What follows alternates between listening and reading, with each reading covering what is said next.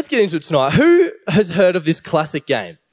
And I mean, it's a classic game. It's a classic game of passion, of skill, of strategy.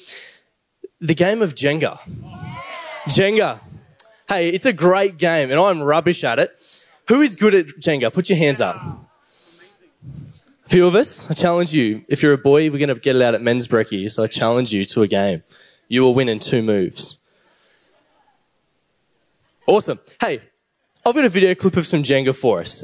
This is a pretty beast video clip.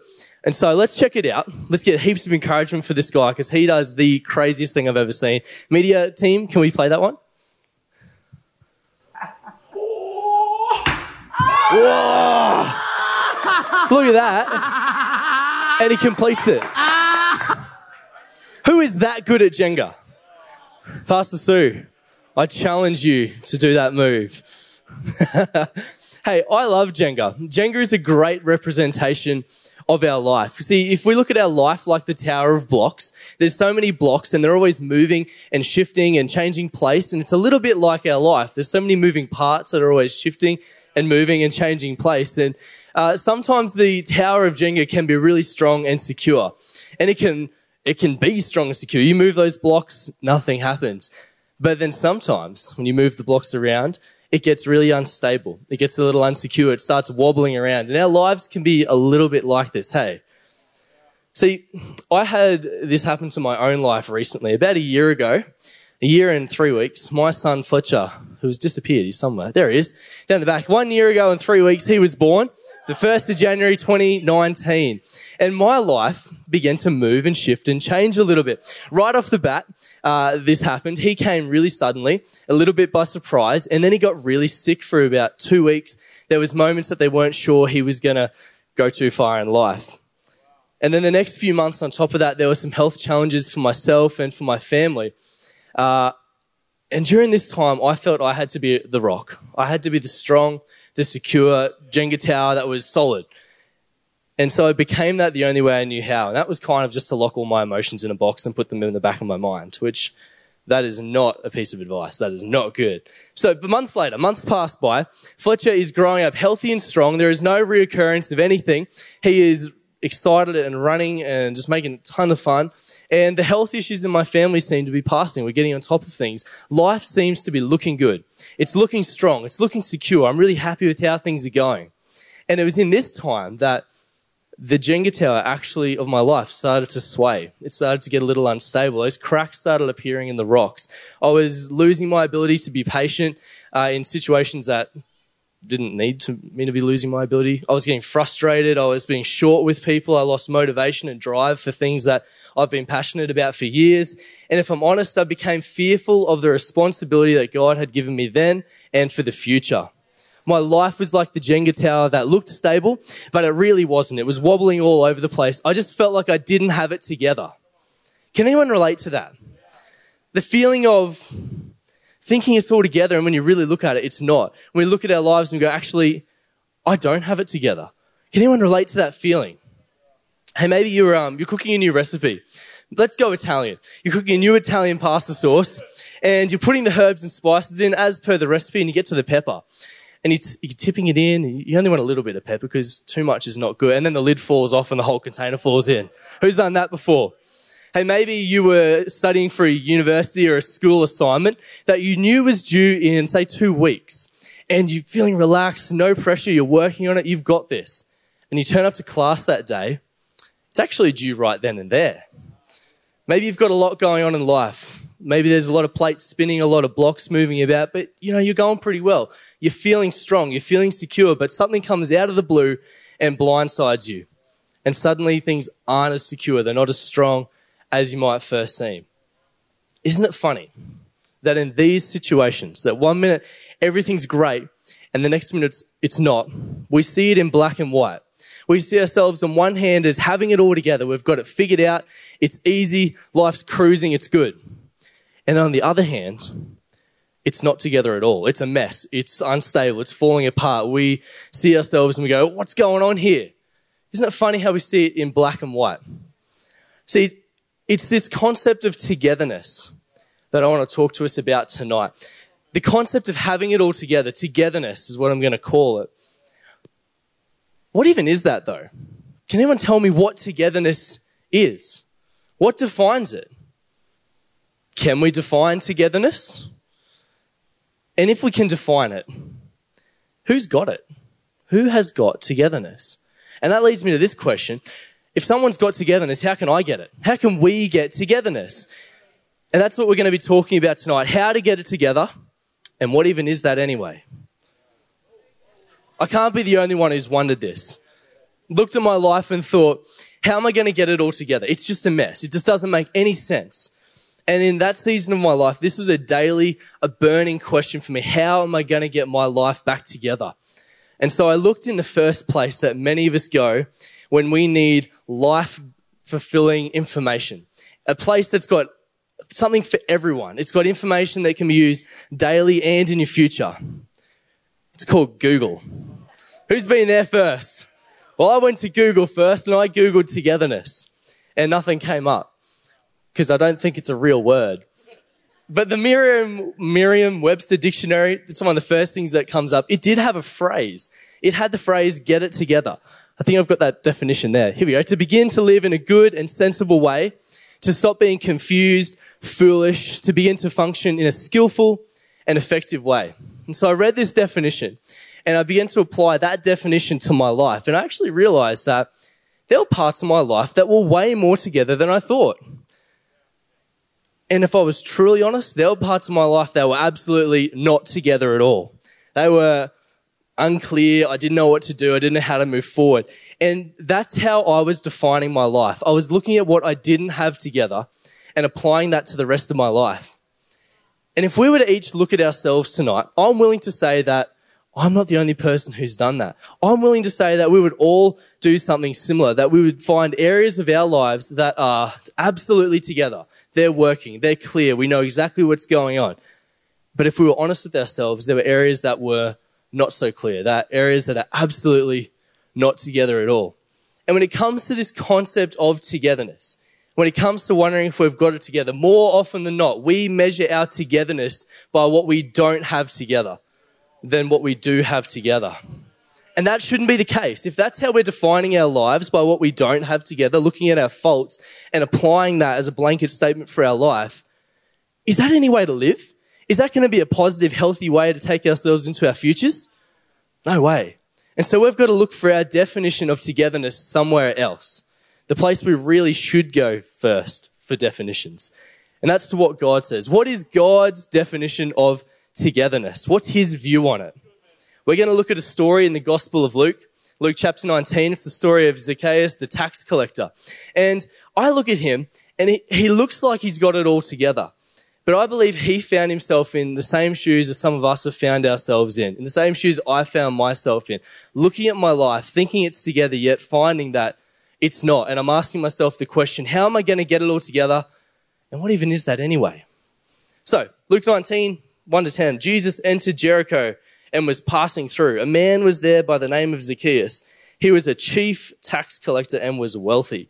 He wanted to see who Jesus was, but because he was short, and other versions say short of stature, he could not see over the crowd, so he ran ahead and he climbed up a sycamore fig tree, which is this giant big tree that they look crazy, Google them, to see him since Jesus was coming that way. Verse 5. When Jesus reached the spot, he looked up and said to him, Zacchaeus, come down immediately. I must stay at your house today. And so he came down at once and welcomed him gladly. All the people saw this and began to mutter, he has gone to be the guest of a sinner. But Zacchaeus stood up and said to the Lord, look, Lord, here and now, I give half of my possessions to the poor. And if I've cheated anybody out of anything, I'll pay back 4 times the amount. Jesus said to him, today's salvation has come to this house because this man too is a son of Abraham. For the Son of Man came to seek and to save the lost. So, when I read this story, some questions come to mind. First thing, who is Zacchaeus? Why is Zacchaeus important? Why is he the main character in this particular story? I'm sure when Jesus went to Jericho, he met a lot of people. Why Zacchaeus? Well, the story tells us he is a chief, well, he's a tax collector, but not just any, he's the chief. He's the big boss. He is the big man in town. And this is kind of important because Jericho had a really lucrative export business. And lots of business means lots of taxes for tax collectors to collect. And back in the day, tax collectors used to collect the tax and then they would collect a little bit of self-tax. They would just a little bit extra for themselves off all these businesses. And if he's the boss, I'm willing to bet he is way more loaded than any other tax collector and way more loaded than the average person in Jericho. Not to mention the huge influence he would have had being the chief. So he has money to buy anything. He's got influence across the city. Life looks pretty good to me. We look at Zacchaeus and we see that life looks like it's all together for him. So my second question from there is, what made him go to Jesus? Why did he think he needed to go and see who Jesus was? If he really had it all together, why did he feel that need? I think it's really interesting the language that Dr. Luke, the guy who writes the book Luke, he uses specific language to describe Zacchaeus. He says he was short in stature. And I don't know if I've got notes to go with that, but that's okay. He very well could have been a shorter guy like myself. He couldn't see over the crowd after all. He did have to climb a tree. But the words used for short of stature is the Greek word mikros, which means little, and the Greek word, I think it's halikia, I think is how you pronounce it. I spent like 10 minutes trying to get that right. I'm going to go halikia. It means of stature, but can also mean influence. So you could almost say Dr. Luke is writing that Zacchaeus is a short guy, but he's not just short, he's a guy of little influence. So maybe Zacchaeus didn't have that many people in his life after all. Maybe the money, the prestigious job title, the perceived influence and popularity didn't actually bring his life together. Maybe he didn't have it all together. What if Zacchaeus looked at his own life and saw this and he began to ask himself, how do I get it together? What even is that? Maybe you're here tonight and you're on a similar journey to Zacchaeus. Maybe you're looking to find out how to get it all together. Maybe you've heard of Jesus, but you wouldn't say you've met him, or maybe you've never even heard of him. Maybe you're in need of healing in an area of your life. Maybe you're in need of a changed life. Maybe you have found yourself spinning your wheels, looking for what's next, and you found yourself asking that question, how do I get it together? And what even is that anyway? See, what if when Zacchaeus found himself in this position, he realized that he actually needed a bit of help getting it together? What if he realized he needed a different definition of what togetherness was? What if in that moment he realized he had to go and see who Jesus was? And that's when we find him up the tree. And that leads me to this. What did Jesus even see in him? I mean, there's a dude up a tree, sure.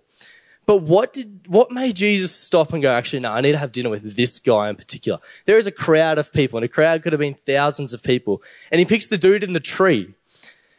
Verse 8 and 9, I think, holds the key. Zacchaeus stood up and said to the Lord, here and now I give half of my possessions to the poor, and if I've cheated anyone out of anything, I'll pay him back 4 times the amount. Remember, he is absolutely loaded. That's a lot of money. And Jesus said to him, today's salvation has come to this house because this man too is a son of Abraham. I don't think Jesus said that because Zacchaeus decided to, on a whim, give an incredible amount of money to the poor. I think it's more than that. Jesus saw his heart. See, the people only saw Zacchaeus as the chief tax collector who looked like it all together. He had it all together. But Jesus saw past that exterior and he saw Zacchaeus' heart. And that is the key in this story. That Zacchaeus had an open heart that was willing to change. It went from a heart of untogetherness to a heart that was willing to take one step at a time towards the life Jesus had for him. And in that moment, Jesus brought salvation to Zacchaeus and his house. See, what if we find ourselves in Zacchaeus' shoes, looking at our lives and asking ourselves, how do I get it all together? And what even is that anyway? We need to ask ourselves one question before anything else. Am I willing to open my heart and bring Jesus into the equation? Am I willing to open my heart and bring Jesus in? See, when we open our hearts, when we ask Jesus into the equation, what I'm about to say next, this is what happens. Verse 10, for the Son of Man came to seek and to save the lost. See, in other words, I'm going to explain on this. Jesus is saying he came to meet people who were on a journey. And the word save in the Greek is the Greek word sozo, which means to save, funnily enough, but it also means to make whole. Jesus came to meet people on a journey, to save them, and to make them whole. I think this is really important. What if Jesus came not just to save people, but to save them from the things that make them feel lost, the things that make them feel unwhole or untogether, if I could put it that way. The things like fear and loneliness, anxiety, depression, negative self-talk, pain, suffering, anger, frustration, offense, hurts we hold. What about habits we know that aren't bad for us, but we do them anyway? What if Jesus came to save us from those things that make us feel lost? What if Jesus came to not just find us and save us, but to make us whole again? This changes things. See, this would mean Jesus is the key to togetherness. If we want togetherness, we need to look to Jesus. It's not about being perfect, because Zacchaeus really wasn't. This is only one aspect of his life that we see changed. But he had a willing heart, a heart that was willing to take positive steps towards the wholeness that Jesus had for him. That's the key. What if that is what togetherness is all about? What if our togetherness was about receiving the wholeness that Jesus had for each and every one of us every day? Maybe the question is not, do I have it all together? Maybe the question is, do I have wholeness in Jesus? See, Jesus wants to bring wholeness to your fear by transforming it into self-confidence. He wants to bring wholeness to your loneliness by surrounding you with the right, loving people. He wants to bring wholeness to your anger and frustration and pain and suffering by bringing peace and freedom and patience to those situations. He wants to bring wholeness to your heart by releasing you from offense and hurt. He wants to bring wholeness to your life by breaking the chains of habits you can't seem to kick. That's the wholeness that Jesus wants to bring each and every one of us. That is the true definition of togetherness. That's what togetherness is. It's wholeness in Jesus. And see, in my season, when I came to this realization, that in my untogetherness, that trying to wing it in my own strength wasn't the answer. Googling it wasn't the answer. It gave me an answer, not the answer. I had to stop trying to figure it all out in my own strength. I actually had to stop and open my heart back up to Jesus, to bring him into the equation. I had to become willing to admit that I needed to change some things about my life. I had to start taking positive steps in the direction towards the wholeness that Jesus had for me, the togetherness that Jesus had for me. Now today, do I have it 110% completely together? Now, in the traditional sense, no, absolutely not. But I don't think any one of us do either. But I know I am continuing to take positive steps in the direction towards the wholeness that Jesus has for my life each and every day. And man, do I know now I have it together in Jesus. I absolutely have it together. And see, this is something that we can all have.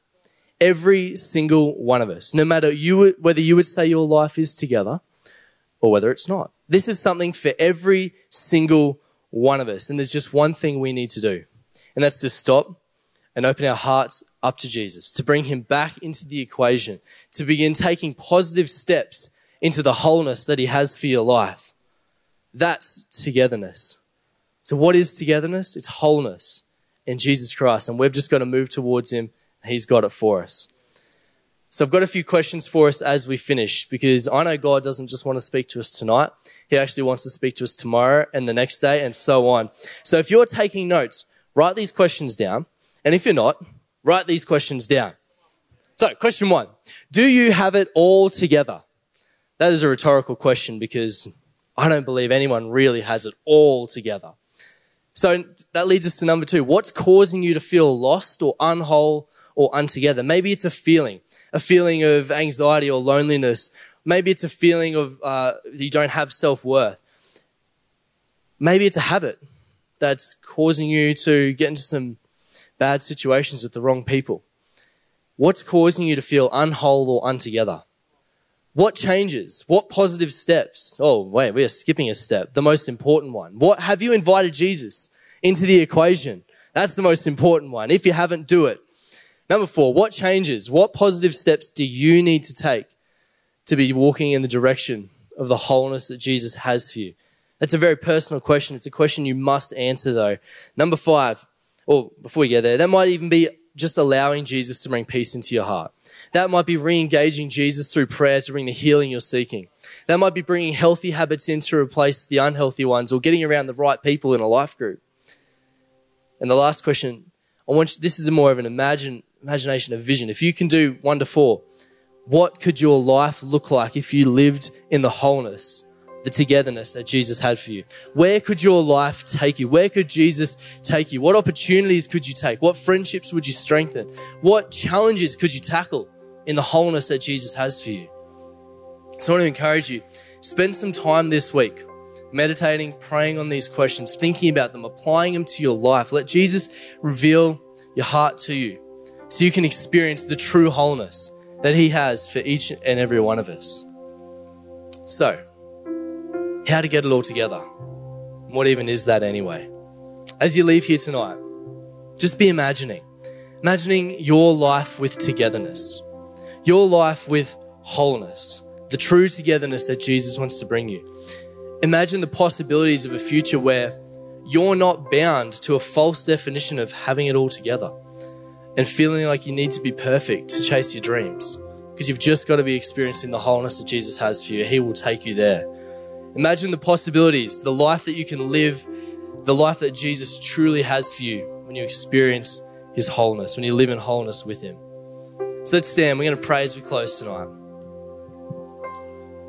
Jesus, we thank you so much. We thank you so much that your love for us isn't one-dimensional, it's multi-dimensional. There's so many facets to it. And we thank you that is to bring us wholeness. It's not just to save us, it's not just to find us, but it's to make us whole again in you. We thank you that right now in this place, people are experiencing your wholeness, that you're making them whole again. And hey, if you want to respond to Jesus right now, why don't you just lift up your hand? If he's speaking to your heart, Jesus, we thank you that you're changing people's lives, that you're bringing healing where it needs to be healed. You're bringing change in situations that need your peace. We're seeing the right people come into people's lives at the right moment. We're seeing chains broken in your wholeness.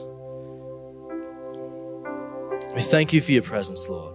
We just speak out that through this week, through this year, that we're not going to experience an unwhole year. We're going to experience a whole year, a full year in your presence in our lives. In Jesus' name. Hey, while our heads bowed and our eyes are closed, maybe you're here tonight and you're on a journey. Maybe you've been walking through life trying to make sense of it all. Maybe you've been trying to get it together and it just doesn't seem to be working out. Jesus came, I shared earlier, but Jesus came to meet people on a journey. He came to meet people no matter where they were at on that journey. And he came to make them whole, to show them a way forwards.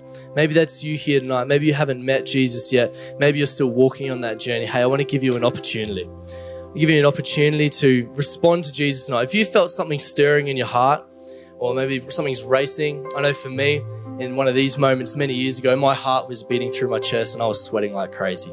That's just me. Maybe Jesus is speaking to you in his own unique way. Maybe you felt that through tonight. I want to give you an opportunity to respond to him. See, Jesus came to restore the relationship that was broken between God and mankind. He came so that we could experience wholeness, so that we could experience the plan that he's got for us, so we could experience his love once again. We could walk in relationship with him. And if that's you here tonight and you know you need to respond to Jesus, I want to give you that opportunity. And in just a moment, I'm going to ask you to do something really brave while everyone's heads are bowed and eyes are closed. I'm going to ask you just to stick your hand up. No one's looking around. It's just, I want to acknowledge you, and this is your acknowledgement to saying yes to Jesus. And we're going to pray for you tonight. But if that's you and you know you need to respond to Jesus, in the count of 3, why don't you raise your hand? 1, 2, 3. Yeah, I see that hand. That's awesome. It's the best decision you can ever make. I'm not going to prolong it or make it awkward, but if that's you and you know you need Jesus right now, this is your opportunity. Thank you, Jesus, so much for your presence in this place. Thank you that you are meeting people right where they're at. Thank you for these people who are making a decision to say yes to you. Lord, I just declare that you would bring your wholeness into their life, that they would start experiencing it right from this moment, that you would walk with them on that journey, that you would direct them and guide them on their next steps and bring them into the future you've got for them. In Jesus' name, amen. And hey, let's give it up for those people who made that decision tonight. I can guarantee you 110% that is the best decision you will ever make. Jesus has such an incredible future for you. And hey, we've got a prayer up on the screens. This is a prayer we pray every week, but it's a prayer of commitment. If you just made that decision, this is a prayer you can pray to bring Jesus into your life. So let's pray it together. Dear Jesus, I believe in you. Thank you for forgiving me. Come into my life. I'll follow you. Amen. Amen. Thank you guys. Thank you for your time tonight. Let's live whole in Jesus.